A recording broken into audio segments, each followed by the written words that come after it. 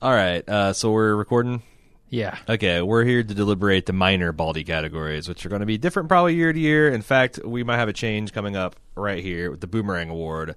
Last year's kind of fun because I think you and I both did a little bit of, garbage diving for some interesting stuff, and we had like Top of the Lake and a bunch of others. This year, I mean, we've got Game of Thrones Season 1 and 2. That's your contribution. X-Files Season 1, also your contribution. Mine is The Wire Season 1 and C-Lab 2021.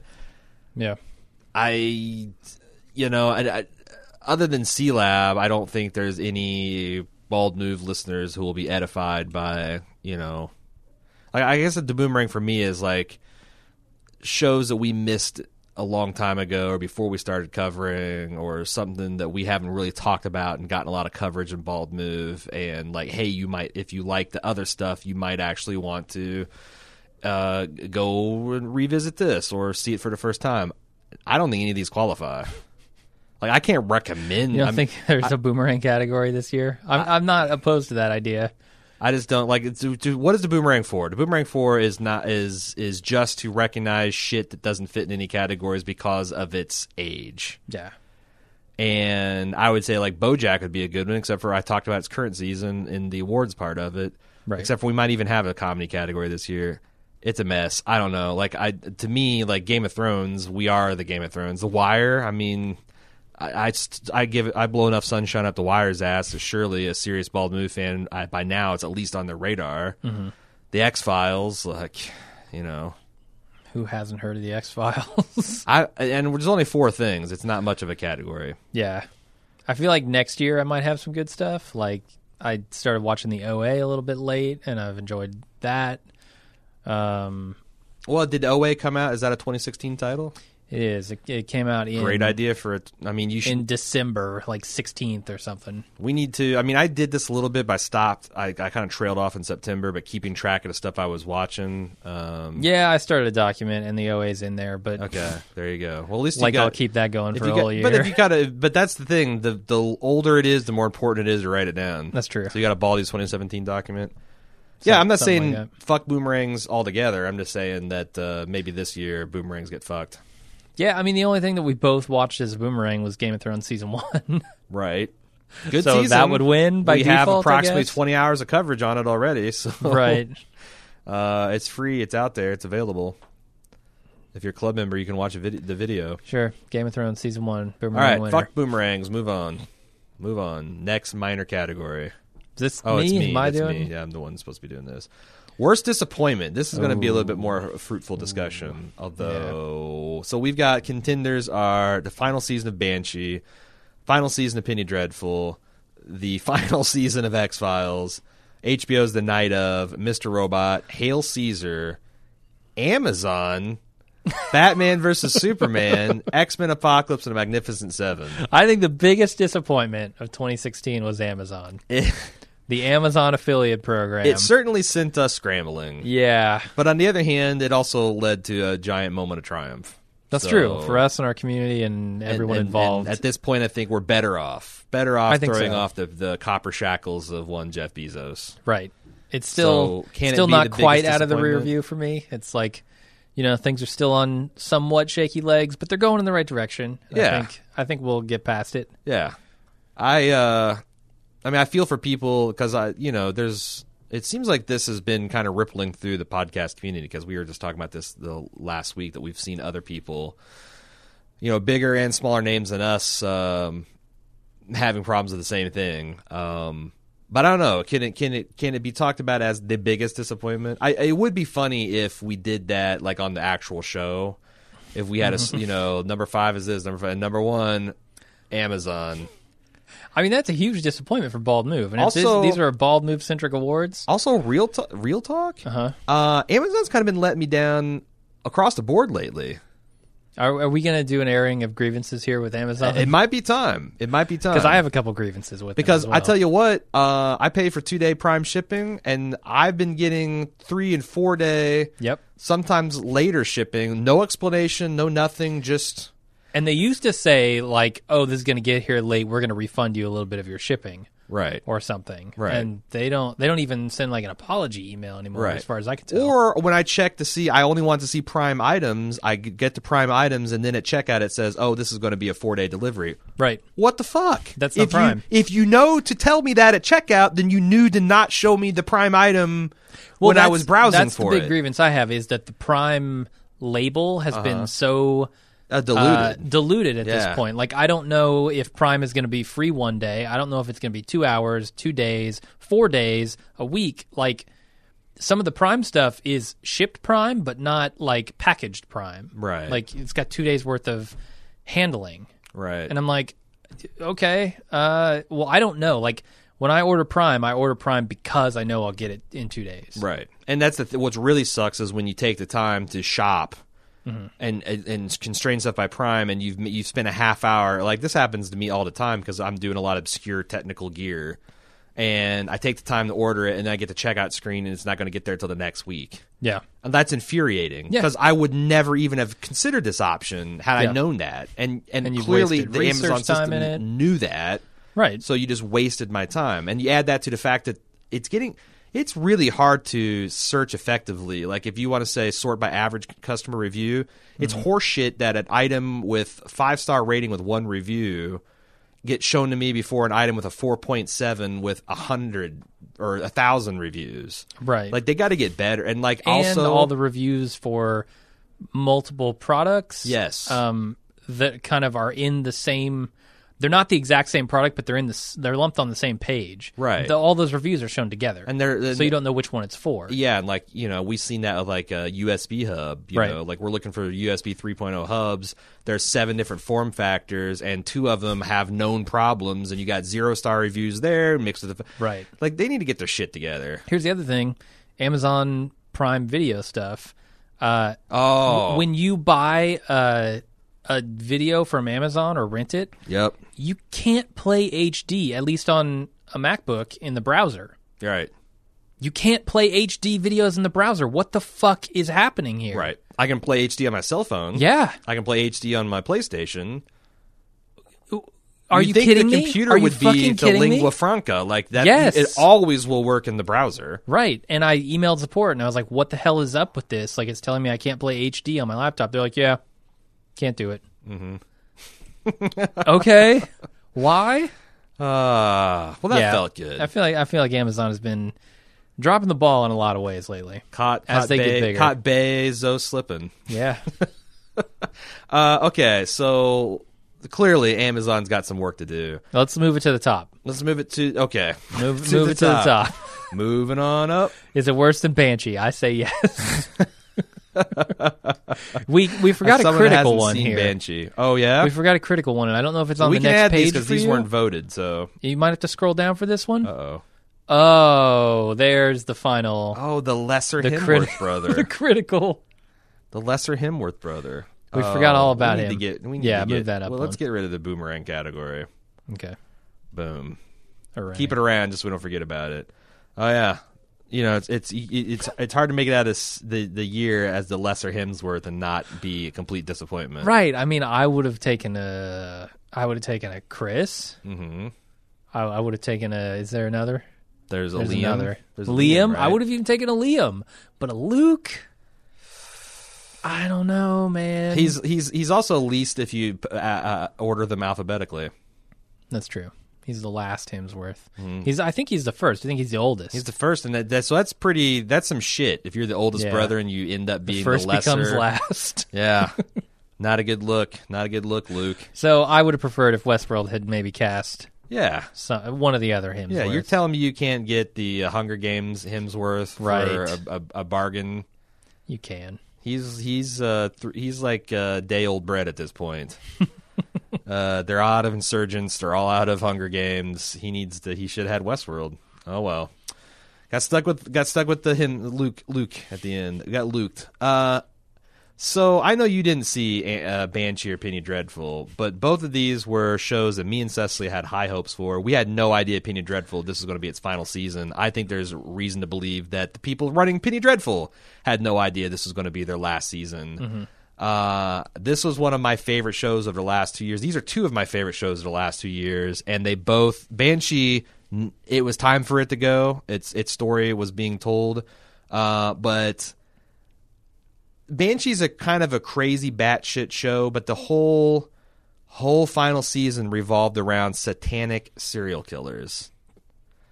And the leader of this cult had like legit body modification horns. This is the martial arts Amish show, right? I'm telling you, even with that Amish gangster show, even with that table set, this was a step into a crazier direction. It sounds insane. And yeah, me and Cecily were not. I will say that the final episode, once they got that Satan shit resolved, everything resolved in a pretty like the final episode is pretty good. Like I feel like they've left the Banshee universe in a pretty good shape. But the whole last season, it makes me wish that they had just finished things up with like a movie.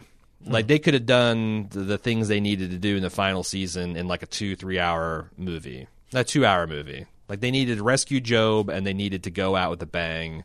And they could have done those with them, maybe even gone wide, like actually go to the silver screen, an actual movie or made-for-TV movie. I don't know. It's too bad. Penny Dreadful, on the other hand, some of the best work Penny Dreadful's ever done in the first few episodes. They actually made the Frankenstein's monster character, someone I gave a damn about, who is my least favorite character. Ava Green was playing this. I'm stuck in an insane asylum. I'm having psychic battles with the devil. That was super awesome, and let her do this crazy Ava Green stuff.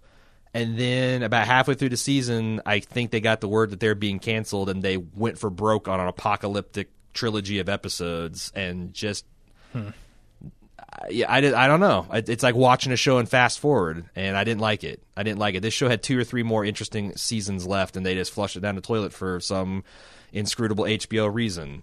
Said my piece. I think we're on the same page about everything else. So, okay. Shall we talk about the X-Files? Yeah, so they brought X-Files back this year. In case I you wanted weren't aware. the X-Files to work really badly. Yeah. I have immense affection for David Duchovny and Gillian Anderson. Mm-hmm. And a lot of the original series, honestly. And about half of an episode worked for me. Yes. One of the jokier Lizard Man episodes. Yep. But everything else was either, forgettable, offensive, or both. Yeah. And it's there's no ripped from the headlines aspect of it. Although, interestingly enough, the thing that seems most relevant in hindsight is who's the guy that played the Alex Jones InfoWar guy? The guy from Community. Yeah, Jeff Winger. McHale. Yeah, it might be Jeff Winger. I think Jeff Winger's his character on Community. Okay, yeah. I think it's something McHale. Joel McHale. Joel McHale, yeah. He turns out that all that Alex Jones InfoWars played a bit of a part in the American election. Now, okay, I elevating him to secret teller of the truth status is something I'm not comfortable with. But fuck it. The X-Files was just a mess. It was torn up from the floor up. It was. I didn't really enjoy much of it. David Duchovny's face wasn't right. What's wrong with his face? I don't remember. He's just an old man. I know, but he got so show up as older David Duchovny. Don't take a gallon of Botox and fuck your face up so you can't emote, man. I mean, I get it. Your whole shtick was kind of sleepy-eyed, not much emotion, but damn, it's like his face was just off in the same way that Sly Stallone's was in the Expendables movie. Right. He hadn't quite gotten everything dialed in. Mm-hmm. He's like, oh fuck, I'm a major movie star now. I got to go get some work done. You got to let that settle, man, or it collapses like a souffle. I hated the X-Files reboot. It was grim. I did too. It was terrible. And getting I had no pleasure in doing a episode by episode autopsy of this show. Yeah. Especially after the first couple. Yeah. The first one, we were all gung-ho. It's like, okay, new X-Files. It'll be fun. I mean, there was ridiculous stuff. Remember in one of the final episodes where there's some kind of world-ending disease. Uh-huh. And Gillian Anderson stopped a full-blown riot by just showing up in her heels and her pantsuit and saying, you guys stop. Yep. Quelled an entire city riot. It was real dumb. Incredibly dumb. It's just really dumb. Yeah. All right. We've talked about the X-Files. Night Of was another one that I didn't see. Oh, I forgot about that. So Night Of had a awesome pilot that promised to be all the best things about, basically all the great things about Serial Season 1 and Making a Murderer and The Staircase and all these like true crime what-ifs, whodunits, except they're going to make it fictionalized. So they can make it the most interesting, and there will be actually that's the problem with Season 1 of Serial, right? Is that it was super compelling, but at the end, nothing really changes. Resolution. I mean, there's been new journalism done, there's new legal stuff, right. but like the show itself kind of like got you all prepped for like, popping open Al Capone's vault, and then turns out there's nothing in it. Right. The Night Of, just after that first Superior pilot, just got ridiculous. Like they had this. The conceit is that there's like a 17-year-old Muslim boy, maybe he's 18. He's from a respectable family. He gets involved in like this night of drugs and murder, wakes up covered in this girl's blood, holding a murder weapon, decides to flee, gets picked up, and then gets thrown in jail while he's awaiting trial. And immediately Chalky White / Omar from The Wire, Michael K. Williams, takes a shine to him and turns him into a hardened prison gangster in this course of like 6 episodes. Okay. To the extent that he's shaved his head, he's got tattoos on his knuckles and all over his body, he gets a heroin addiction. Like, things break bad for this kid almost immediately as soon as he steps foot in, I think, Rikers. And it just was unbelievable. And there's a plot with this lawyer where she falls in love with him that's fucking ridiculous. And the actual court case was not very compelling. And it's just kind of terrible after the pilot. So, well, that sucks. All right. You tag Mr. in. Robot, I'm going to let you go with Mr. Robot. Mr. Robot, holy shit. You hate Mr. Robot more than I do. After an amazing Season 1, like one of the best things on television last year, it shit out a Season 2 that went nowhere. That went almost nowhere. It promised on multiple fronts. It promised us go traveling a yard, and it went about 3 inches. Yes. With most of the characters, I think... I think some of the characters were just so flat to be bad. Like Dom was pretty flat. She had moments, but overall pretty flat. Angela, I hated Angela's plot. I thought it was terrible. Mm-hmm. Season 1 was way better for her because she had some interactions with Elliot. And they seemed like decent friends and good together. And like Season 2, she's just on this mission to do something in this company, this big E-Corp company, and I don't understand her. And I like she's Angela's, shitting on her dad. I like Angela's arc a little bit more than you, but only because I think it's going to be some kind of Blade Runner science experiment. And if it turns out not to be true, then I'm going to be right back on the no, fuck Angela, I hate Angela bandwagon. And Androidula. Is that where you're Androidula, going? yeah. I don't know. I thought Mr. Robot Season 2 was a train wreck compared to Season 1. Season 1 had a clear mission. Yes. Season 2 didn't. It felt just aimless. Yeah. Kind of in the same way that like a True Detective Season 2 did. Yeah. True Detective Season 2 had more of a goal, more of an endpoint. It was just not as cool as the first one. Right. Yeah, I mean, I don't know. Like this, so the only reason it's not as I'm as on a big a soapbox as you is if you recall, this is exactly what I was afraid of. This guy said that this guy was promising that Season 1 is just going to be the prologue. Mm-hmm. Wait until you see my actual mind blowing trilogy, and I'm like, and then it has all the hallmarks of a guy who's spent years planning a single season and then had no idea how to follow it up. And that's fine. If you do that, then don't lie to me and tell me. Don't George Lucas me. Yeah. I've been George Lucas by George Lucas. You can't George Lucas anyone better than that. Can't out Lucas. You can't out disappoint me, man. Just be honest. And like the Stranger Things guys, I think that's refreshing where they're like, man, we're shitting our pants. We have no idea. Right. This has been our baby for years and we got some ideas, sure, and we think they're cool, but boy, I hope we don't let people down. Right. Don't fucking double down on this Messiah shit, man. Yeah. So I was kind of going into this season suspicious. Okay. And largely my suspicions are paid. So I guess I was less disappointed than you, but totally comfortable having this as a big disappointment. Okay.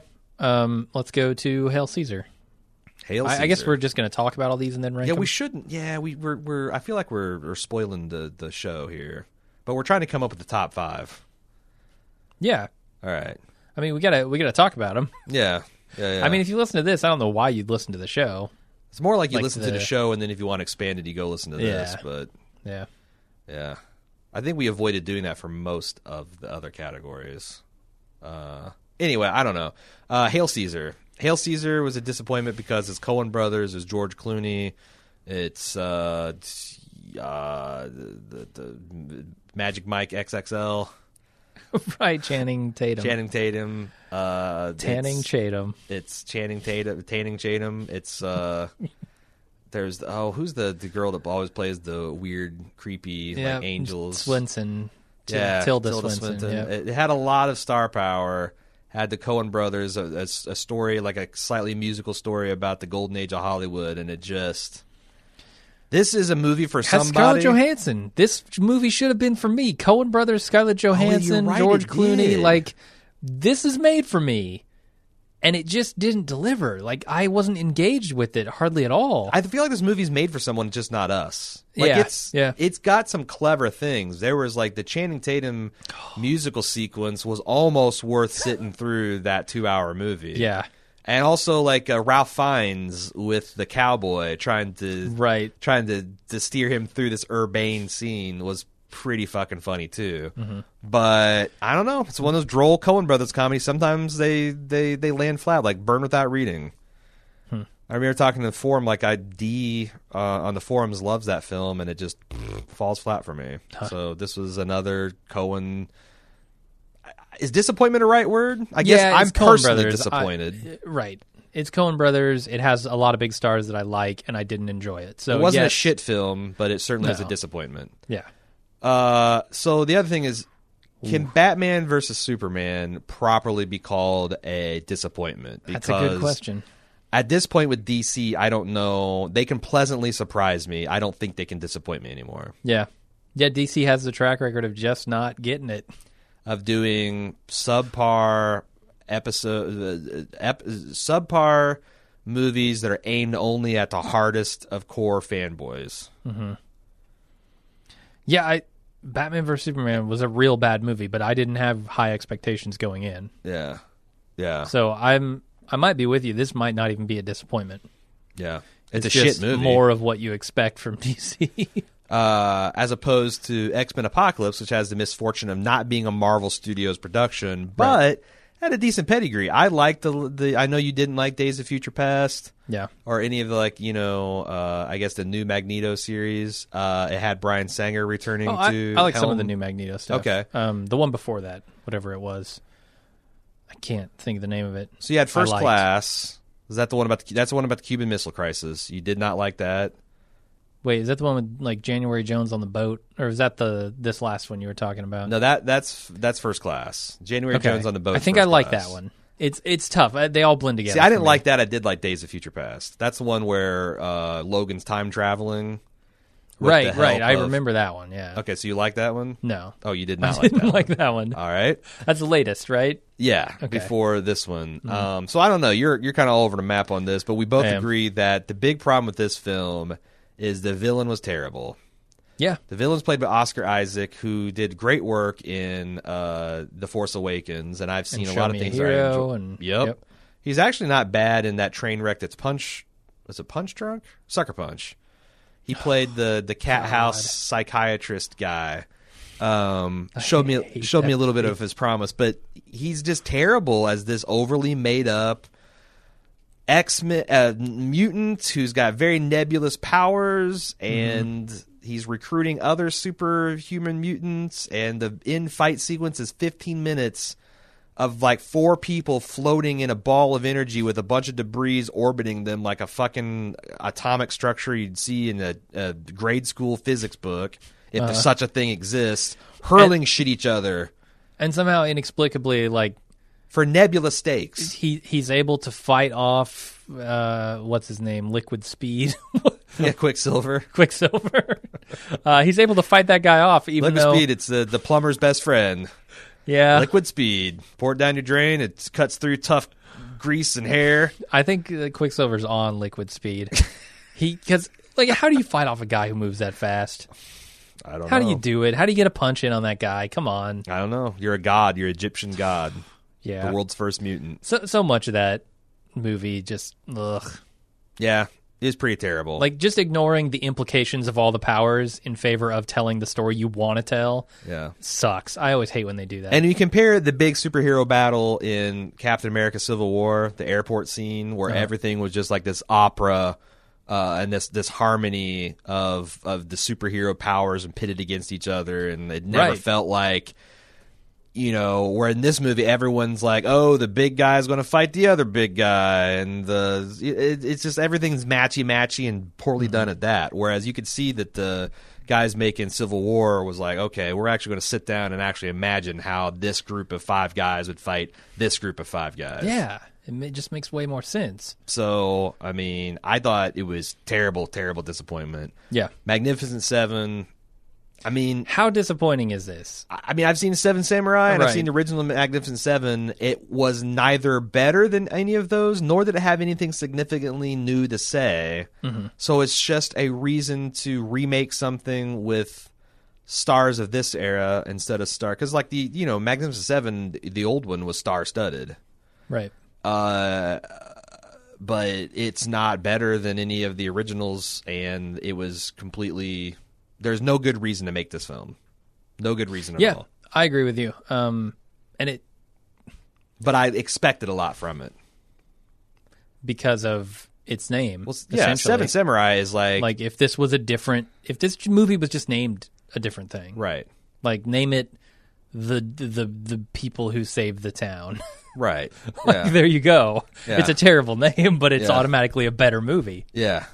But it was this milquetoast movie that's just like status quo on cowboy shit. And I'm like, okay, whatever, man. And it's coming from Nick Pizzolatto, who, did... What? True Detective, isn't it? Nick Pizzolatto made this thing? Pretty sure. Well, that's the second time you let me down as many years, Nick. Right? Although I don't know that was... in its favor when I saw it. I don't know that's a true fact either. I need to find out. But I mean, it's just kind of bad and dull, and it's not like Hollywood's shy about having meaningless. Yeah, he wrote the screenplay for it. Wow, co-wrote with Richard Wank. Well, you got Dick Wank. Co-writing, and what are you doing, Wank. Man? Antoine Fuqua directed it, so it should have actually looked better than it did, frankly. I mean, it didn't look bad. The action scenes were kind of, but it's just like there was just a lot of like I remember us. I mean, we did a fucking podcast on it, but just like none of the character motivations seemed like why this guy is following this guy and why he's got this. I mean, the stuff the friendship that. And the loyalty and the honor that the first 2 movies worked on, none of that was there. Yeah. None of that was there. So boom. Pretty disappointing. All right, let's try to rank these things. Are we going to go with the same rule that like things that I've seen and you haven't, and vice versa, cannot win? Yeah, I mean, ultimately, how disappointing is Banshee? Banshee's a... Look, dude, you don't have to talk shit about you don't have to talk shit about my show I'm voluntarily taking it out of the running. Penny Dreadful, I've heard really good things about seasons 1 and 2. You've heard really good things from Banshee. No, just from you. Just from you. And I've seen episodes myself, and they always look ridiculous. You've seen 2 minutes of one episode where some guy ripped a woman's throat out. Yeah, I've seen inexplicably the Amish gangsters. And it all looks like bullshit. Just the concept. I wish I could go back in time when you showed me the Protector and that guy wrecking 100 different arm sockets, and I wish I could just be like, meh, just so you can feel what that feels like. Anyway, it's a cool scene, but when the Amish gangsters come out, I start to lose interest. Oh, but the fucking elephant bone protector is a cool enough concept to hang righteous action on. Is that what you're saying? I'm just saying the Amish are not known for their karate. For their martial arts techniques. That's why he has a ringer. That's why the guy, the bad Bowtie Burton, is there to do his kung fu. His name is Bad Bowtie? No, that's my nickname for him because he wears a bow tie. Okay. All right. Right. Anyway, point number 1, fuck you. Point number 2, we have Amazon, X-Files, Mr. Robot, Hail Caesar, Batman vs. Superman, X-Men Apocalypse, Magnificent Seven, and Luke Hemsworth. Yep. So Luke Hemsworth is a joke. But that's the thing. Like, if we're going for entertainment value, both Amazon and Luke Hemsworth are a pretty potent package. I'm not even kidding about Amazon. Like, Amazon has let me down in numerous ways. I know. That's the funny thing. Like, it's not just the bald move thing. Like, you and I have been kind of getting our bitch on about this for... Yeah. I've talked about it on lunch. Like, yeah. And then they drop us, right, as we're like... Because we were even talking about, like, man, I remember us having a conversation a month before us dropping us where you said... I'm not so sure how much longer I can keep recommending this to people with the shit that they're pulling right now. Right. And then they dropped this, so it made it easy for us. The thing they've got going in their favor is there's nobody better. Yeah. Like, Amazon is still the leader. That's the thing. Like, I would have loved to have been like, fuck Amazon, I'm never going to use them again, but I still use Amazon. Right. It's still the best service out there. What am I going to do? Go out shop for my Christmas presents? No. I'm not going to go out on Black Friday. And you can't, like, what, you can Walmart.com? Yeah. No. Yeah, it's like saying it's almost like, you know, that famous Churchill quote about democracy. It's the worst form of government except for all the others. Yeah. Because I've actually been like I've been doing stuff on Lowe's and Home Depot and Walmart for like different various and sundry things, and they're worse. Yeah, they're worse in every possible way than Amazon. Mm-hmm. But Amazon's slipping. Bezos. Slipping. There's room. There's an opportunity for somebody with billions of dollars. It feels like they need to refactor. Like, before you get to the fucking drones and shit, maybe refactor your website. Yeah. And get your services doing whatever. I don't know. Okay, so you're right. Amazon is a legit complaint, but it's also funny because I think people will find if we make it the number 1 disappointment because they drop Bald Move, like, that's just funny on the face of it. Right. But Luke Hemsworth is also a joke category that's super funny too. It is funny. But only funny for Westworld fans, which, right, to be fair, is half our audience. Mm-hmm. So what do? This isn't deliberation so much as deciding what's going to be funnier for our fans. Like, I think Amazon as number 1 is not only a legitimate choice, but also hilarious. Okay. Because if you're revealing these, like, and number 3 is whatever, number 2... And number 1, biggest disappointment, Amazon.com. Yeah. Maybe Luke Hemsworth should be number 5 to kind of like, you know, you start off with a light joke, you get some polite smattering of applause, and then we have some genuine disappointments. Well, it feels like we're really crafting this category, but this is a ridiculous category anyway. But this is kind of behind the scenes. This is how we roll. Like, this is I don't feel like I'm performing. I feel like I'm having a content discussion with you. I feel like this is some of what people want out of these things. So I feel like Hail Caesar, like if we're talking pedigree, like X-Men Apocalypse versus Hail Caesar, I feel like X-Men has a worse pedigree than the Coens. And that Hail Caesar probably belongs in the top 5. Okay, well, it is. That's great. Oh, yeah. By virtue of I think Batman vs. Superman needs to go because, like, again, it wasn't surprising that it sucked. Right. It's kind of, I mean, I guess I remember thinking, surely to God, this is their best, like, this is the 2 biggest name. If you're talking about worldwide name recognition, Batman versus Superman is the shit. Mm-hmm. And them fighting is like one of the biggest fanboy wet dreams of all time. Like, when it finally happened, and it was actually pretty well executed in the comic book series, Frank Miller's classic. I feel like it should be a bigger disappointment, and just quite frankly, I couldn't believe that DC had this poor of a plan and this much faith in, I guess, Zack Snyder. But you're right; it's like I wasn't disappointed so much as like my suspicions were confirmed that they have no idea what they're doing. Yeah. So I think just by virtue of the category definition, it doesn't rank in the top 5. Mr. Robot and X-Files, I think, are fine where they are. Okay. And I might throw Hail Caesar at number 4. Oh, well, yeah, we wanted... Yeah. Unless you want to make a case for X-Men Apocalypse. I mean, Luke Hemsworth is actually... This is just us being mean. He's fine. He's fine. He's great. Like, he's not... Like, if his name wasn't Hemsworth, you wouldn't even comment on him, because he was just... He was a sturdy, sturdy security dude in the Westworld apparatus, and he did that job with distinction and honor, and we are just being shits. We're just being shits. Right. But it's funny. Right. And it's probably nothing he's not heard from his other brothers a million times worse. Oh, yeah. I'm counting on it. So I guess my question is any of the X-Men Apocalypse... I mean, I thought X-Men Apocalypse was really, really disappointing. The only thing I was not more disappointed is when I saw the trailers, like, man, Apocalypse just looked ridiculous. Huh, yeah. And that's like, you just can't have a ridiculous-looking villain. You can't. Yeah. I mean, how is he any more ridiculous-looking than fucking Frasier as the Beast? Well, he's not great. He wasn't great, okay. To tell you the truth. None of the Beasts have been great. Yeah. I don't even think Mystique looks great. I think Mystique looks like a really shitty practical effect. It's they've always had fairly hot actresses, mainly nude, and people kind of overlooked that. Right. But like Mystique doesn't look great. So where would you, if you were going to say X-Men Apocalypse should go up, where would you put it? I'm just making an argument for it because the big. I remember this being a theme in the review is the X-Men Apocalypse is the comic book movie that would have been awesome 15 years ago.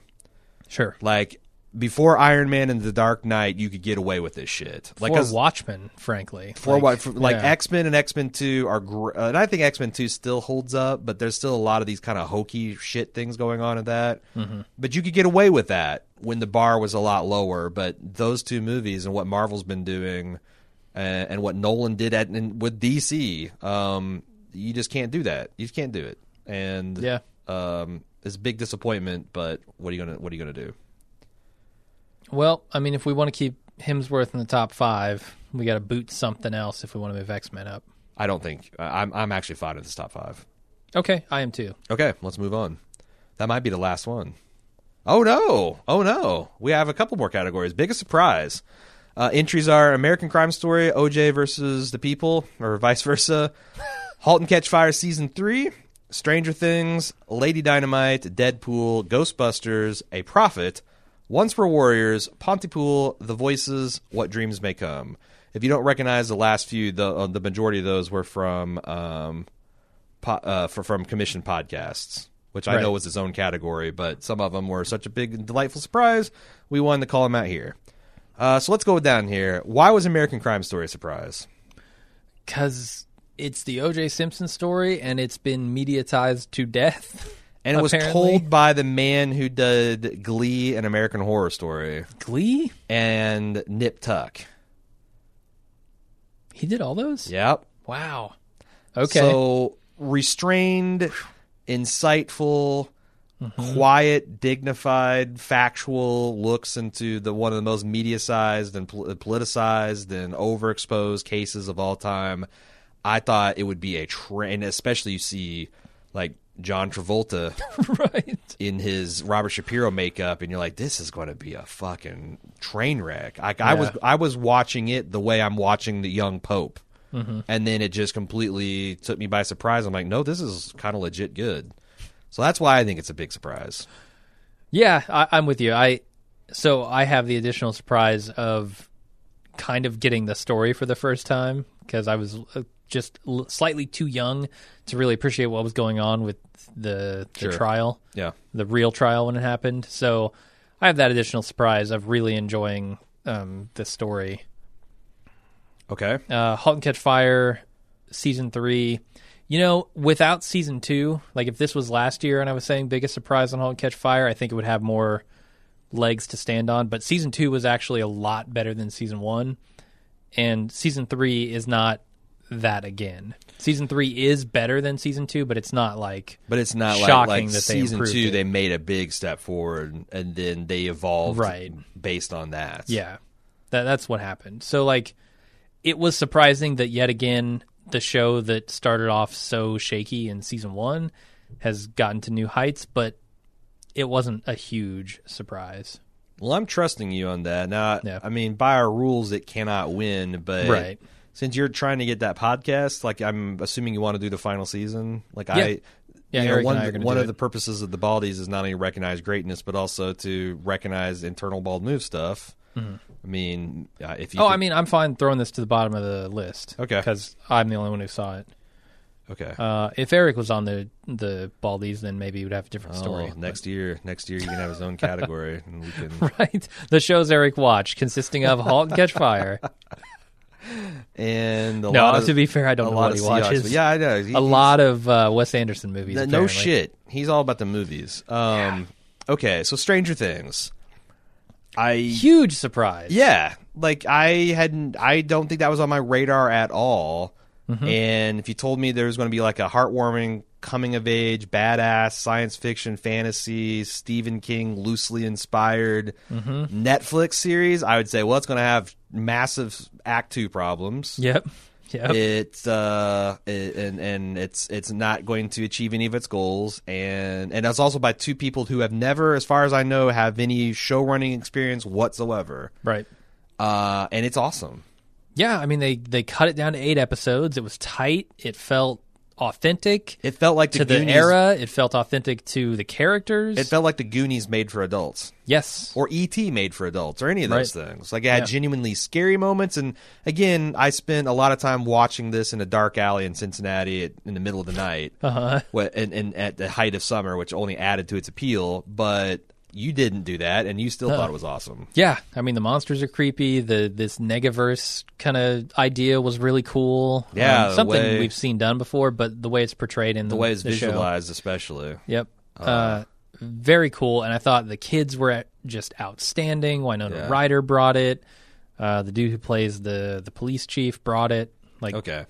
Let's not eulogize. We're getting into the habit of eulogizing these things when we really just need to be ranking them. All right. Well, one more thing. Okay. Netflix also is notorious for not advertising their shit ahead of time, and so this kind of dropped as a surprise too. Right. It was just like, here's this thing, 8 episodes, 8 hours of television, and it caught the internet on fire. It did. Yeah. OJ was another one that kind of like captured the attention of the internet too. Okay, Lady Dynamite, it can't win. I've already said enough about it, but, it's just a really, really... I've never heard of Maria Bamford, and she was awesome, and I really appreciate what she's doing there. And Deadpool. Deadpool's not a Marvel Studios, so that's one knock against it. Deadpool is kind of a silly character. I mean, he was created by Rob Liefeld, which if you know anything about comics, he is kind of like an industry joke. Because he just does everything it's very derivative, it's very over the top, it's fairly poorly drawn, its ideas are immature and poorly fleshed out. Somehow, somewhere, and I don't know if Deadpool, because this was not the Deadpool I remember from the early runs of X-Force. Someone got their hands on Deadpool and took a cliched character of leftover and rewarmed ideas and made him interesting. And they somehow effectively captured that with Ryan Reynolds, and it's amazing how well it worked. Yeah. Now, I don't think it's a bigger surprise than Stranger Things. Why? Because it was a little creaky. It had spots that, weren't perfect. We're not talking about best. We're talking about surprise. So the Deadpool as a thing worked. That's true. But I mean, you're right. I mean, I'd heard of Deadpool. I hadn't ever heard of Stranger Things. I was actually shocked when I found. Up until I finished the show, I was like, man, I cannot wait to read Stranger Things, because I thought it was like some forgotten late 70s Stephen King or Bachman book. Right. Because it had the same font and everything that they used to have in his collections. And I was gobsmacked at its original IP. Yeah. So, you got me on that. Yeah, I think Stranger Things is better than that. And probably American Crime Story is better than that as well. Okay. Stranger Things more surprising than American Crime Story. I think so, yeah. Okay, so let's start kind of sorting here. All right. So, the all-female take on Ghostbusters. So this was politicized by the internet from the beginning. It had sudden, I don't know why or how, and it was all stupid to me that you couldn't just wait. the idea of a gender bender Ghostbusters is not offensive on its merits, for sure. Definitely not. The only way it would be offensive is if they executed it poorly. Right.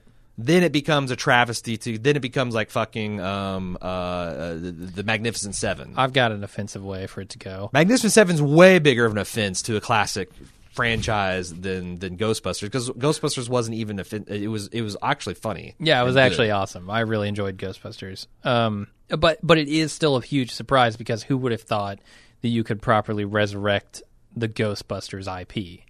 Like, when I saw the people attached to it, I kind of did. Like, all the original people had signed off on it, and But I mean, Ghostbusters has been in development hell for decades now, right? And you've got to think that anything comes out of that is going to just be this mishmash of a lot of people's what they think are good ideas, but just disparate ideas. Well, they've wrestled away from Dan Aykroyd. Right. So that helped a lot. It did. It did. I mean, that's the thing. Like, how dare you say that a gender bender version of Ghostbusters is going to be when we already have Blues Brothers 2000? Like, Dan Aykroyd himself fucked up that movie. And nobody shed a tear or raised an eyebrow. But, like, Melissa McCarthy wants to do a female take on a Ghostbusters, and everybody loses their mind. Right. Okay, I'm big surprise. It was just because of, the tale that has been the Ghostbusters sequel development. Now, the next three are interesting because it's a Prophet, Once Were Warriors, and Pontypool, which how would we ever have known? Like, you got some I mean, it's not, I don't want to say it's obscure, but for ignorant American, all these were made in, I think, France, New Zealand, and Pontypool is an American, but it's also a very small release. Right. But they were all commissioned podcasts, and the voices, I'll throw that in too. And they were all delightful. And What Dreams May Come. Well, What Dreams May Come is different because So why was A Prophet surprising to you?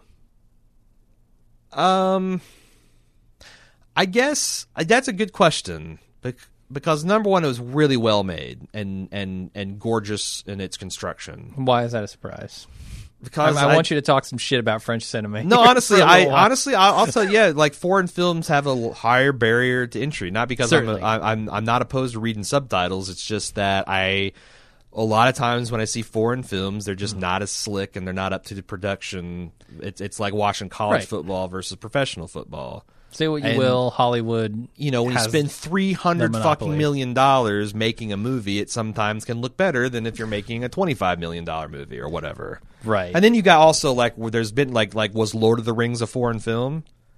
It kind of should have been considered. It was made in New Zealand for the most part. It was bankrolled by Hollywood. So it's like I understand that, like, just because you gave Peter Jackson $400 million to make something he didn't become a better filmmaker, and he certainly didn't become an American filmmaker. So I understand this is all stupid and bullshit.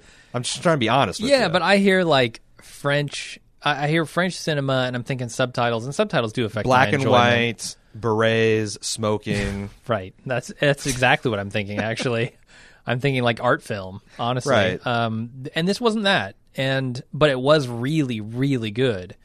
And subtitles usually affect my enjoyment of stuff because, my eyes come off the action of the movie. Right. And the expressions on the people's face when I'm reading stuff. Yeah.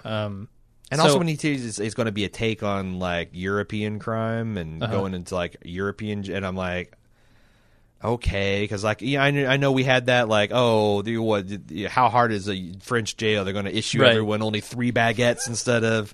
the 4 that are and only 1 carton of cigarettes instead of the 2. And, like, what... And it turns out, nah, man, those things are no joke. French jail's no joke. Yeah, as you would have to assume. I mean, once you get over the jokes. There's, like, some really riveting thing, like that guy trying to figure out how to properly hold a razor blade in his mouth so he can kill somebody. Like, that whole scene was, like, crazy. And then, like, the running over the deer and the intense shootout inside a car. Like, there was a lot of really great stuff. Yeah, and surprisingly well made, like you said. Hard hitting. Mm-hmm. It was, I mean, even just from a, like, cinematography standpoint. Yeah. It looked really good. Well written. Great characters. Yeah. Great acting. Great dilemmas where you're like, and unlike The Night Of, where I'm like, I don't buy this kid's descent into the criminal underworld at all. Like every single step of the way, I'm like, oh, this guy's in an impossible situation. He is a man with no country in a place where you got to kind of pick a country. Which is shocking given that this was, what, an hour and a half, 2-hour film, and Night of is 6, 7 10 episodes. hours? Nah, I think it's like it was a 6 episode. 6 episodes? 6 hours? 8 hours? Yeah. They had more time to develop it, but this did it better. Less. So yeah, I think A Prophet was a huge surprise. I was not excited about watching it, but once I watched it, I was really amazed by it. I don't think people should feel insulted by that because, like, anything that I've never heard of, I'm not excited to see. Yeah, I mean, come on. You commission The Goonies, I'm going to get super excited because I know what I'm in for. Right, or if you commission, like, Full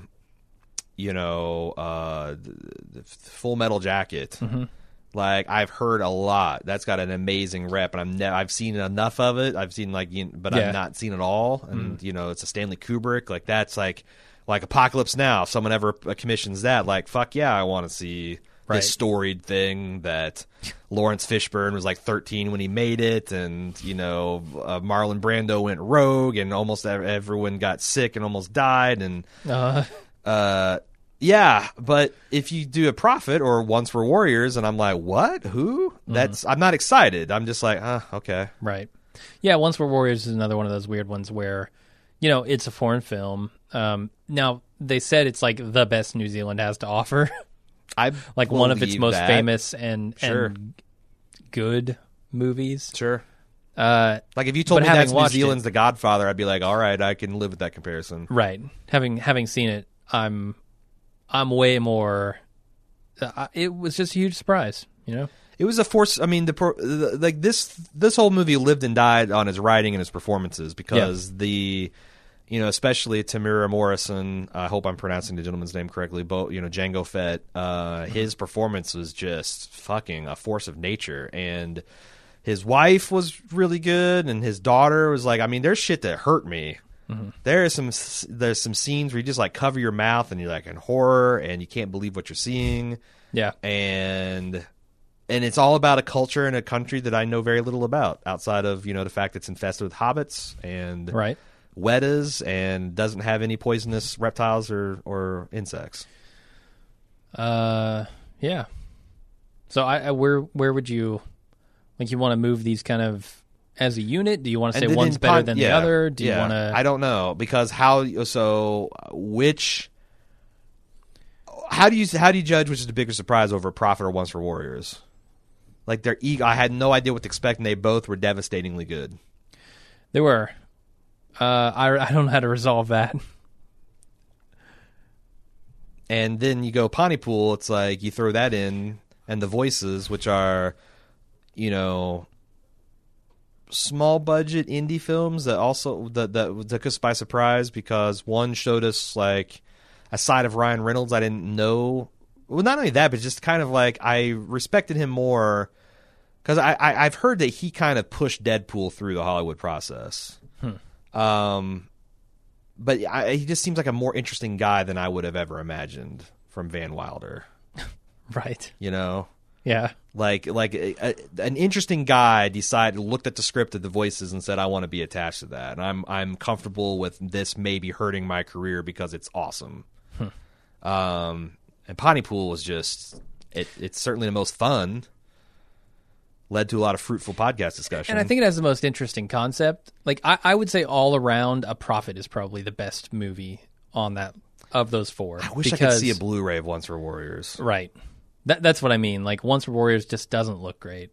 And that's not. We're not saying it's its fault because we had to see a really shitty encoding that we pirated because the only legal copy we got was like a $75 used DVD off Amazon. Yeah.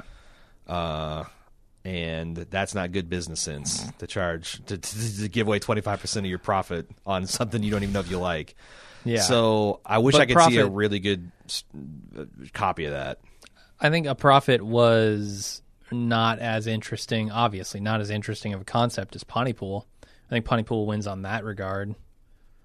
Are any of them bigger surprises than Stranger Things, an American Crime Story? No.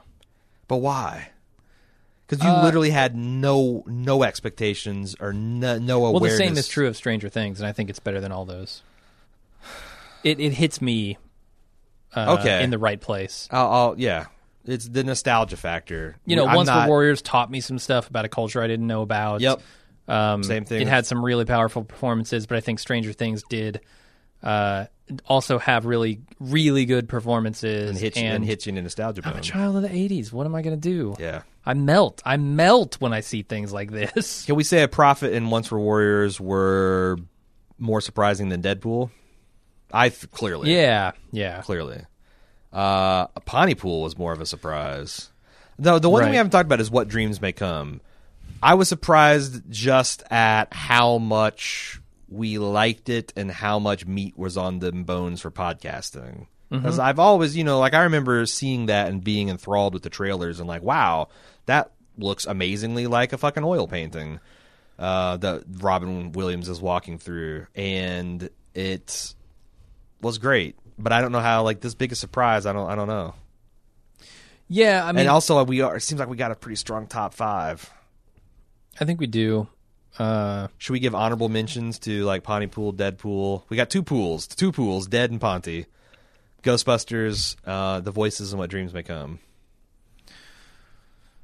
Oh, boy. I mean, Deadpool's a pretty big surprise for me. Which, by the way, this is the reason I left A Prophet and Once Were Warriors off of my best commissions, because I knew we would be talking about them extensively in the biggest surprise department. Right. I don't know, man. I mean, it feels like there are an awful lot of commissions in that top 5, but... There's 2. There's there's 3. No, there's 3. Shit, you're right. But, I mean, I can't put... Dead, maybe Ghost, but I wasn't really that honestly. I wasn't that surprised Ghostbusters was good. No, Deadpool I think is more surprising than Ghostbusters, but is it more surprising than any of the commissions we have on there? Keep forgetting that I'm actually not, because actually, Pontypool was a huge surprise to me. Yeah, it delivered both in execution and concept, whereas I don't think A Prophet or Once Were Warriors delivered in any kind of conceptual way. It was just really well executed stories. You know? I mean, that's like saying Godfather doesn't execute in any kind of conceptual way. It's just a really good story, well told. But I mean, part of that surprise for me is, you're right, is just the mere concept alone. Yeah, was something that was super interesting, and I didn't see coming. Okay, but I don't know. I'm kind of saying I would want to move Pontypool up. Okay, above A Prophet? Probably. Above American Crime Story? I kind of want to do that. I mean, it was even more out of nowhere, wasn't it? I think so. Because American Crime Story, I was only surprised because of its pedigree threw me off. I didn't think that Ryan Reynolds had it in him at this stage in his career. That for you doesn't make it a bigger surprise? Well, no, because People vs. OJ had some meat on them bones. You could do an intriguing tell-all. We're 20 years out, we've had all these stories told, and we can kind of assemble what is the truth. And you knew the concept of it already. Yeah. You knew. Yeah, I just didn't know that the talent on board was going to be the message, the vehicle, and the medium to tell that story. But it turned out to be true. Whereas Pontypool was just what the fuck am I watching? Oh my god, this is kind of amazing. I remember there's most of these commissions we watched together. A few of them, because of schedule, we have to watch after hours and we watch apart. I remember just desperate to find out what you thought of Pontypool, because if you said you didn't like it, I thought you might even like it more than I did, and I loved it. Yeah. So that's what's cool about when we watch it separate. It's there's a little suspense about, what's he going to think about it, and then we both loved it. I mean, the rest is history. You can listen to the podcast if you want. I feel like it's a pretty strong top 5. Okay, what do you think? In that order? I mean, I see what you're saying about the commission podcasts, especially since A Prophet and Once Were Warriors, didn't they make noise and didn't they actually get top 5 in the commissions? But that's a stupid reason to not nominate something for a category. I mean, yes, all of those, and actually Pontypool won it. So, spoiler alert for our best commission if you haven't watched that first. We'll have to release these in order. Yeah. But yeah, I mean, they are all in our best commission. All right. I mean, the only thing But I mean, that's kind of by design, right? Yeah. I mean, if we didn't know anything about them and they were the best commissions, it makes sense that they would be the biggest surprises as well. I could get behind elevating Ghostbusters. Ghostbusters above Deadpool? Above Deadpool. That's about it. Okay, and again, I just like you've told people said, hey, they're going to remake Ghostbusters, and it's going to have Melissa McBride and Kristen Wiig and Kate McKinnon, and it's going to get the blessing of all the old Ghostbusters. And I'm like, yeah, it's probably going to be pretty fucking good. So I guess it wasn't a surprise to me. So, okay, I'm fine with this. All right, best debut pilot. This is interesting. Because you've added the OA, you sneaky little son of a bitch. I did, because I recently watched the pilot of the OA. It came out. You did not watch it in 2016. Not you scheming bastard. Yeah, but I watched the show that came out in 2016. Okay. Before we did these awards. Okay. Okay. I'll allow it. The OA. The OA wins. Biggest surprise, Jim watched the OA in 2017. Yep. Okay. So the most controversial thing in here is I've got The Night Of. Which I'll defend that. The Night Of had a tremendous pilot, and I stuck with this miserable piece of shit for like 7-8 more hours because the pilot was so good, and I'm like, surely the end of this will be something interesting, and it just kept getting worse, and the missteps kept adding up, but that first like 90-minute long, however long it was, pilot was riveting and suspenseful. And the perfect setup for season 3 of Serial if it were in real life. Right. But it also can't win because you haven't seen it. So it's best debut, which we're talking about debut season. Well, a debut / pilot is... Right, and best, and possibly best pilot, like either or, And here's where I'm going to kind of be pissed that we can't do the... Like we can't consider Atlanta for best debut pilot just because you haven't seen it, and same thing with the OA. Like, right? I've heard a little bit more mixed on the OA, whereas Atlanta got near universal acclaim. Tell me about tell me about the OA. So, do you know anything about the show? I know nothing about OA. Okay, so the show basically starts off with a woman who tries to kill herself. She jumps off a bridge into water. So they fish her out, they bring her to the hospital, and her parents come rushing in, and they say, "Oh my God, you've been missing for so long. We can't believe it's you." Like a Flight of the Navigator situation? Never mind. Sorry, I derailed you. Keep going. God, it's been too long.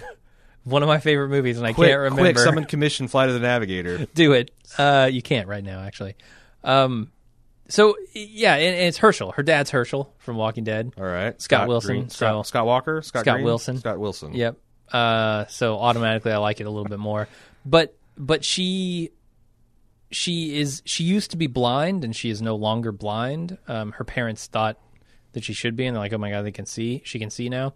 And they take her home, and she has this constant urge to get like 5 people together and try to do something, and I'm actually not to the point where I understand. Urge? No, it's an urge that manifests in actions. Like by the end of the second episode, she doesn't explain it; she just starts doing it. Right? She is wants it like a compulsion? Does she understand what's going on? Or is it like an instinctual thing? Yeah, okay. It seems like it. But by the end of the second episode, she has gotten 5 people together in order to do something, and it looks like they're trying to cross some barrier between life and death. What is the OA? What is the titular OA? She is the OA. What does OA mean? I don't know yet. Oh, that's they one of like said the central like questions. No, organism. Adult, yeah. The organized adult. She is. I am the OA. She is an organism that I presume she's an adult. She's not a child. She's an adult now. Okay. Yeah. Now, but she's being treated like a child because she's clearly mentally unstable, or she was. That's the thing. When she was a little girl, like her mom died. Her dad was raising her, and he there was a horrible accident where a whole bus full of kids went off the bridge, and some Russian business person or mob or something is after her dad, and they caused the bus accident, and like she She almost dies, but then she gets hidden and sent to America. And like, how many episodes have you seen? 2 episodes. Okay. And then at some point, like in the second episode, she gets taken captive by a guy who was going to help her see again. Like, because she had this near-death experience, and he said, "Oh, I study near-death experiences," and true, all this kind of stuff. And I don't know, it's really interesting the way it unfolds. I haven't seen all of it. Well, you don't need to talk about best debut pilot, right? The pilot, and I don't know that I would throw the pilot up against really any of these other shows that I've seen. I don't think the pilot is especially outstanding, but it is intriguing. Yeah, that's the thing about like. Westworld is. How can Westworld not win? Because it's gotta win. It had our comments on the pilot was, wow, this is way better than we thought it would be. If they can keep this up through the whole season, it'll be fucking fantastic, and they kind of did. Yeah. So it works. Like, it was an awesome world building, amazing pilot that also had legs and went somewhere. And the first season is just outstanding. Atlanta, I think the pilot was fine. It was probably more of a bit of a conventional comedy than most of the other Atlanta episodes, but Atlanta, the first season reminded me a lot of the first season of Louis, where it's just like not really anything you've ever seen before from a perspective you haven't seen before, executed like with a singular vision at a surprisingly high degree of skill and talent. So, American Crime Story. Single-handedly, like the only reason I'm interested in seeing American Crime Story season 2, Katrina, is because they did the first season so well and so fair-minded and so factually accurate. Right. I think Katrina is one of those that's ripe for like a true telling of the story. Plus, I kind of want to see who they get to play George Bush. All right. Yeah. And will they recast Kanye and Mike Myers or will they just show that classic George Bush doesn't care about black people? Right. Oh boy, that should be an interesting show. It should be, and I mean that like legitimately. Yeah. Like what the fuck happened? Was the failures mostly at the state, at the federal? The people do it to their own damn selves, and they should have evacuated and they could. Like, I mean, I honestly don't know because there's so many different narratives about that. I have some suspicions, but I don't know. So I'm. And OJ did that. Like if I heard that Ryan Murphy was going to do a hard hitting expose on Hurricane Katrina, I'd be like, get the fuck out of here. I'd be almost like preemptively offended, and now I'm not. So yeah, so it laid that's some a pretty good groundwork. debut. That's a pretty good debut. And there are 3 things on here that we both seen, so I feel like we got our top 3. We just have to order it. Okay. Because we're only going to be able to do like a top 3 on this, right? Yeah, I'm going to mention Atlanta, and you can't stop me. Well, that's fine. You can mention Atlanta. Stranger Things, also outstanding debut. Which by you should fucking standing. I think you should to the extent that you have free time to watch television, you should take a poke at Atlanta because you could polish it off in like 5.5 hours. How many is it? 10 episodes? It's like 10 episodes that are 30 minutes long. So oh damn! Okay. Yeah, it's comedy length. It's quote unquote comedy length. I feel like move Stranger Things to 2 and we got our list. Yeah, agreed. Okay. All right, bam. And then one other thing, Biggest Miss. So this is Biggest Miss is essentially where did Bald Move fuck up the most? Last year, I think Mr. Robot. I don't know if we even had this category, but if we did, Mr. Robot probably would have been it. Yeah, I don't think we fixed it this year, and we got not rewarded for it. Got Stranger Things. I think that of all those things, I think Stranger Things. I mean, from the perspective, here's the thing. Here's why I think Stranger Things wins this category, is because it wasn't just about how good the show was, but how fans took to it. Yeah. And I feel like the buzz around Stranger Things was stronger than any other show on this list. But a close second, People vs. OJ, because the internet was going crazy, fact-checking and just kind of marveling at it. Right. And that would have been... Plus, the advantage it has over Stranger Things, it's had weeks to build. Yeah, But Stranger Things, like everything else Netflix does, it was a flash. It's like everyone talking about how amazing it was, and then it's gone. Yep. And I don't even know how we would have done episode by episode breakdowns of that. Well, if you're AfterBuzz TV, you get in with Netflix. Well, you know, if you're Maria Menounos, you strike a deal. We're not. Rectify I put on this because it's most people's consensus top 10, and anytime we have a consensus top 10 show that we're not watching, I feel bad. But on the other hand, it's a Band-Aid's getting ripped off because I'm pretty sure that was his final season. It's had 4-season run. I saw season 1. It was really good. I had no idea how they could possibly maintain that show over 4 seasons. At that level of quality, too. Right. So the clearly they didn't seem to be there. Yeah. Black Mirror, I feel stupid because I guess if I'd understood earlier that this was only a couple of episodes a season, we would, and it was as interesting as it was, we'd have knocked it out sooner. Right. I feel like next year it probably won't be a miss. Yeah. Now Netflix is going longer form on it. Like I think there were 6 episodes in the Netflix season in season 3. Black Mirror. Oh yeah, there is. So a little bit longer, but not terrible, not horrible. Yeah. And it's also good binge. Like we can do 6 episodes. Like that's a lot easier than 13 episodes of Daredevil, for example. Right. And the discussions that Black Mirror inspires are way deeper than most shows. Yeah. Which we should have done. I don't remember why we didn't. Talking about the movie? We actually went to see the movie and we didn't do a podcast on it. Right. And it was real good. So if you like horror, especially like in the true like horror, not gore, not schlock, not scary movie, like just hair standing up on the back of your neck, The Witch will get you there. And then Atlanta, like that's one of those gray areas like Louis or like Insecure. Whereas I feel like you could do a podcast on it, and I'm hoping that Bald Move TV fits this category, and I can get some people to help me out on that. But I do feel like we fucked up as one of the best shows on television, and we just didn't do anything with it. I'm going to say something you're not going to like. Go for it. I think because it's a comedy and because it's something we probably wouldn't have covered anyway, it should probably be at the bottom of the list. I mean, it kind of is, right? It's outside of the top 3, so I don't really care. Yeah. But it looks like this is our top 3. Going forward, we absolutely are going to do season 2 of Stranger Things. Yeah. Yeah. I think we're interested in doing like a Bald Move TV, just a reaction to American Crime Story Katrina, unless I've misread the tea leaves. Sounds good. And I mean, it all depends on schedule, but yes. Yeah. Right. And then Black Mirror too. Black Mirror is more of a lock because it's Netflix and it usually drops in a kind of a dead. It's traditionally dropped in a dead point of our year. So we might make it a tradition going forward that the number one biggest miss always gets the Bald Move treatment. But it looks like maybe the top 3 is going to get it.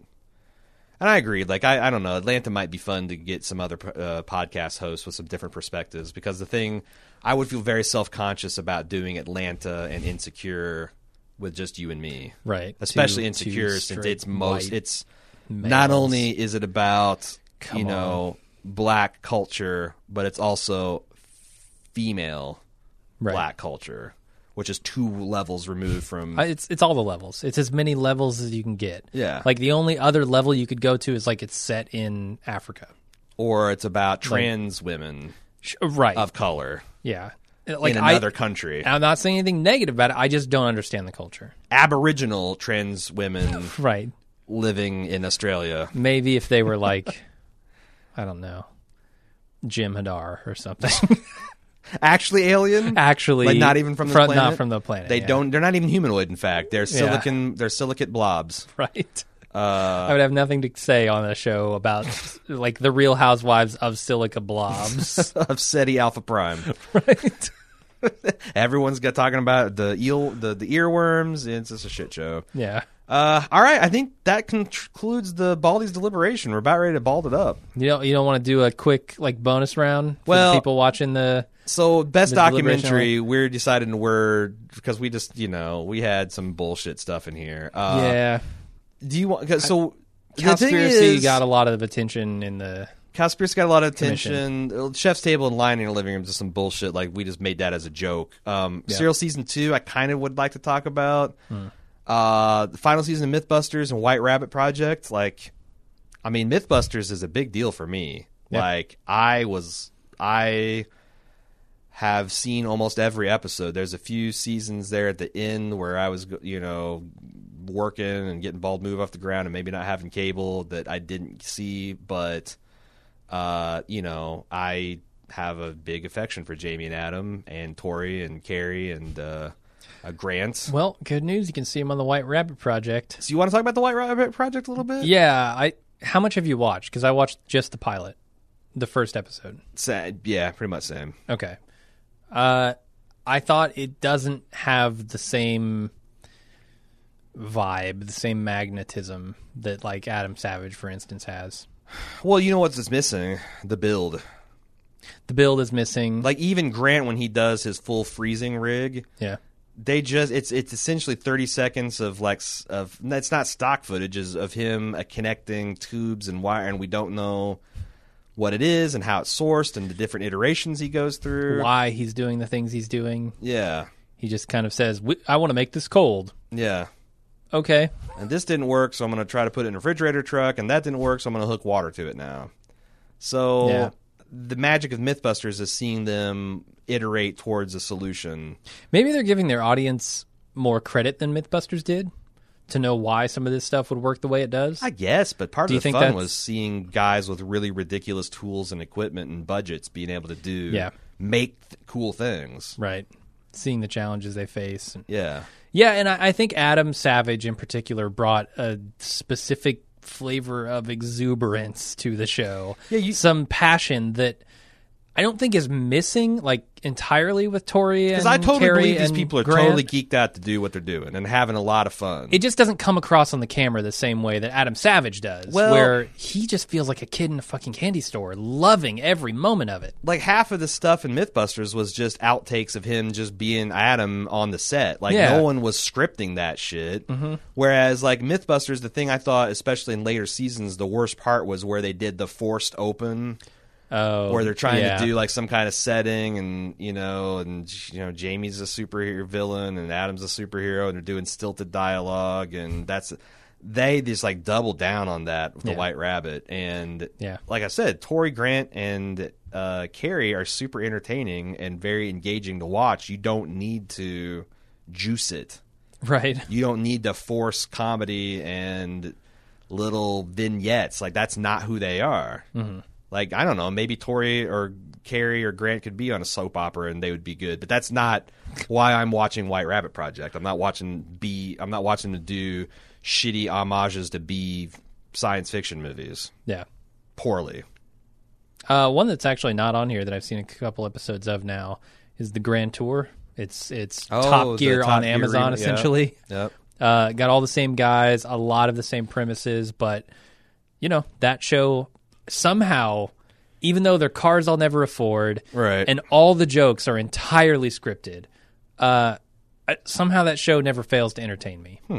You think it's all it's got to be the personalities? It is, yeah. I mean, James, Richard, Jeremy, those guys have this rapport between them that is unrivaled in a lot of television. Okay. I'm trying to think if there's anything else. Jamie and Adam are probably a good comparison. Yeah, everything I've heard, because I've seen Adam still in the public eye. Everything I've heard from, and then Cary Grant and Tori did AMAs the week that the White Rabbit Project was released. Oh, and the theme I'm getting is like Jamie is relieved to be done with television. Right. Like he never, ever, ever, ever wants to get in front of a camera again. I feel like that's exactly how I will be if I ever quit podcasting. I don't want to see a microphone. Right. I never want to see one again, even though, I enjoy it most of the time. It's just like, it's a lot of pressure, Yeah. that I feel like once you get away from that, you don't want to go back to it. Yeah. Especially if you've got as much money as Jamie I'm the Adam, right? I'm the one that's putting my lips in vacuum cleaners and burning my eyebrows off. And yeah. All right. Yeah, that's probably about right. Okay. Anything else? O.J. Simpson Made in America. I didn't even see that. That's the other O.J. Simpson. That was the ESPN 30 for 30 doc, I believe. Oh, that was really good, but I don't think it was any more entertaining or insightful than. I mean, seeing the real footage was kind of cool. And also, it hipped me to the fact that, did you know that O.J. Simpson made like a whole video series where he did like an exploration of the real facts? I did know that, and it's all, you can see it on YouTube, and it's fucking crazy. It's like when it's like an alien conspiracy, you know, like like Jonathan Frakes will do an alien conspiracy theory. Like OJ did something like that about his own fucking murder case. It's so weird. How self-serving can you get that? And there's like factual inaccuracies and bald-faced lies, and he's awkward, and he's not self-aware enough to realize that everyone thinks that he got away with murder. Right? Like, it's, I don't know. It's a trip. It's a trip, and they have a lot of those post like murder interviews. They go in, and it's just super uncomfortable watching. I think they should have gotten. So there was more legs to this documentary category than I thought. What if what's his name, Stephen from Making a Murderer? Oh yeah, Stephen whatever. If they got him to do a documentary about his own case, or imagine his I think nephew. That'd be amazing. Imagine his nephew, Brandon Dassey. Man. Which, did you That'd know, just be cruel. Did you hear that they released that guy and then some fucking judge stayed it, so he's still in jail? Oh, Jesus. Yeah. There's your justice system. There's your fucking justice. Looking forward in 2017, I think we're going to get season 2 of Making a Murderer. I don't know. What does that even look like? Well, I mean, he's got this new hotshot attorney from the Innocence Project that has an undefeated overturning conviction rate. She's never lost a case that she's taken. And she's been, like, for the last year tweeting mysterious things about, like, it's this... it's honestly what makes me uncomfortable is she's essentially Kenneth starring. Wait, not Starr. Kenneth... Kinlay? Who the fuck was the sleazeball attorney for the state? Kenneth Starr was Bill Clinton. Yeah, right? I know. Yeah. But was it Kinlay? You know, the kind of like really whispery guy who molested the domestic abuse survivor. What? No. When was this? In what case? Making a Murderer. Like his downfalls because they had him on tape. Oh, yeah. And they got emails of him essentially saying, you know, coming on to these people that he's supposed to be protecting. He's a dirtbag. I can see his face. Yeah, but you know how he kind of like got like very inappropriately and salaciously gave details of the case, right? That turned out to be all based on this bullshit at like the town council meetings or whatever, right? Like these press conferences that were being held. Yeah, like I feel like his attorney is kind of doing that in reverse. Yeah, she's doing a bunch of salacious, half-true, interest-sparking. And I don't, just because I support the cause, I don't. It's like I don't. I mean, that should have nothing to do with your actual case. Yeah, like make the fucking case. I'm very concerned with that. Don't be go into the courtroom. Don't do it. Don't be litigating this in the court of public opinion. Right. Like just because I agree with you doesn't mean your methods suddenly I support. So right. I don't know. I followed that, and there's been interesting because there's this like interesting meltdown in the Reddit for that. It's like just lots of is it just a big argument. Lots of Reddit moderators, skullduggery, and it's like 3 different forums split off from that, and you know it's all kind of crazy. But I kind of think season 2 that might be a bit of a train wreck. It could be. We didn't talk about season 2 of Serial at all. I don't know. Yeah. Like, do you think this category's got legs? No. I like the thing is I don't feel super strongly about any of these. Okay. So like. I'm comfortable. Like I actually think best comedy this year might be. And I don't even know the Cowspiracy is a 2016 thing. Well, I think it's older. Certainly. Was Lying in Your Living Room a 2016 thing? Probably not. It's a Nat Geo documentary. Okay, probably not. We're eliminating like half of these things right off the bat. Yeah. Well, we've got the Serial season 2 is a podcast. Like. I don't know. We didn't cover it. What are you saying? Podcasts aren't legitimate forms of entertainment? Like no, but would you call it a documentary? Like yes. What else would you call it?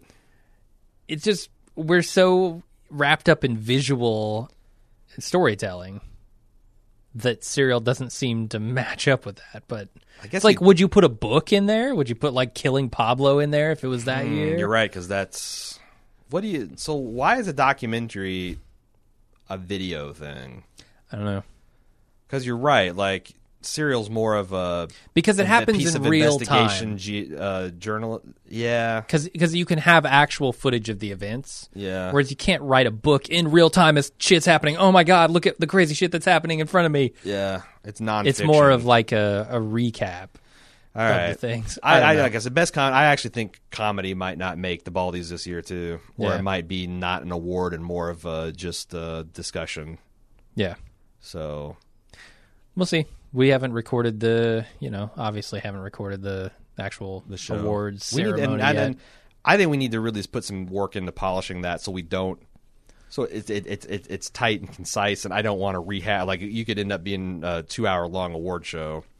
We need to figure out. I'll let the Oscars do shit like that. But we do need to figure out a way to build some kind of suspense. Like, first of all, they have the envelope, right? Like they say, and the winner is, and then you got to wait for these fuckers to fumble with the envelope. For 20 seconds, and that feels antiquated. I think we should do it where the screen we actually reveal progressively. Like we somehow cloak it with like some kind of layer. But how do you do it for the audio people? Like you just wait in silence. Maybe we put an envelope rustling sound in there. I mean, I can open an envelope. Maybe we put. I've got envelopes. Maybe we do it. I've got envelopes. I can tear pieces of paper. But I feel like envelope is old school. Like maybe we say, and the winner is. Hold on, let me scroll down. AOL. You've got mail. Like no, but let me. You've got a winner. Oh shit! I got to do a Twitter search. Hold on. Tweets. Yep. Let me scroll down, and the winner is Joe Blow. Well, there's one more deliberation segment. It's our. So I put this survey out to the forums and social media and all that kind of stuff. And I look like when we had 10 entries, I looked to make sure like they were going through and no one had any problems with it. But I haven't seen since. So it's a genuine surprise about what the viewers pick is going to be or the listeners pick. Right. And that'll be one more deliberate. So that'll actually have some genuine suspense. We should rank the listeners' picks. Terrible. Best listener pick. Best listener pick. It's the ones that agree with us, obviously. Obviously. All right. So, and it's the thing is, the viewers can't not be interrogated. Like, you can't be like, "Why did you pick? Well, Anthony Hopkins number 2. What the fuck?" Right. Like, you can't because it's an aggregate. This is gonna be a blind thing. It'd be interesting. Yeah. All right. Well, we still got that to do, and then we got the Baldies itself to record, and that'll be that. And we'll look to make it bigger and better in 2017. All right. See you guys.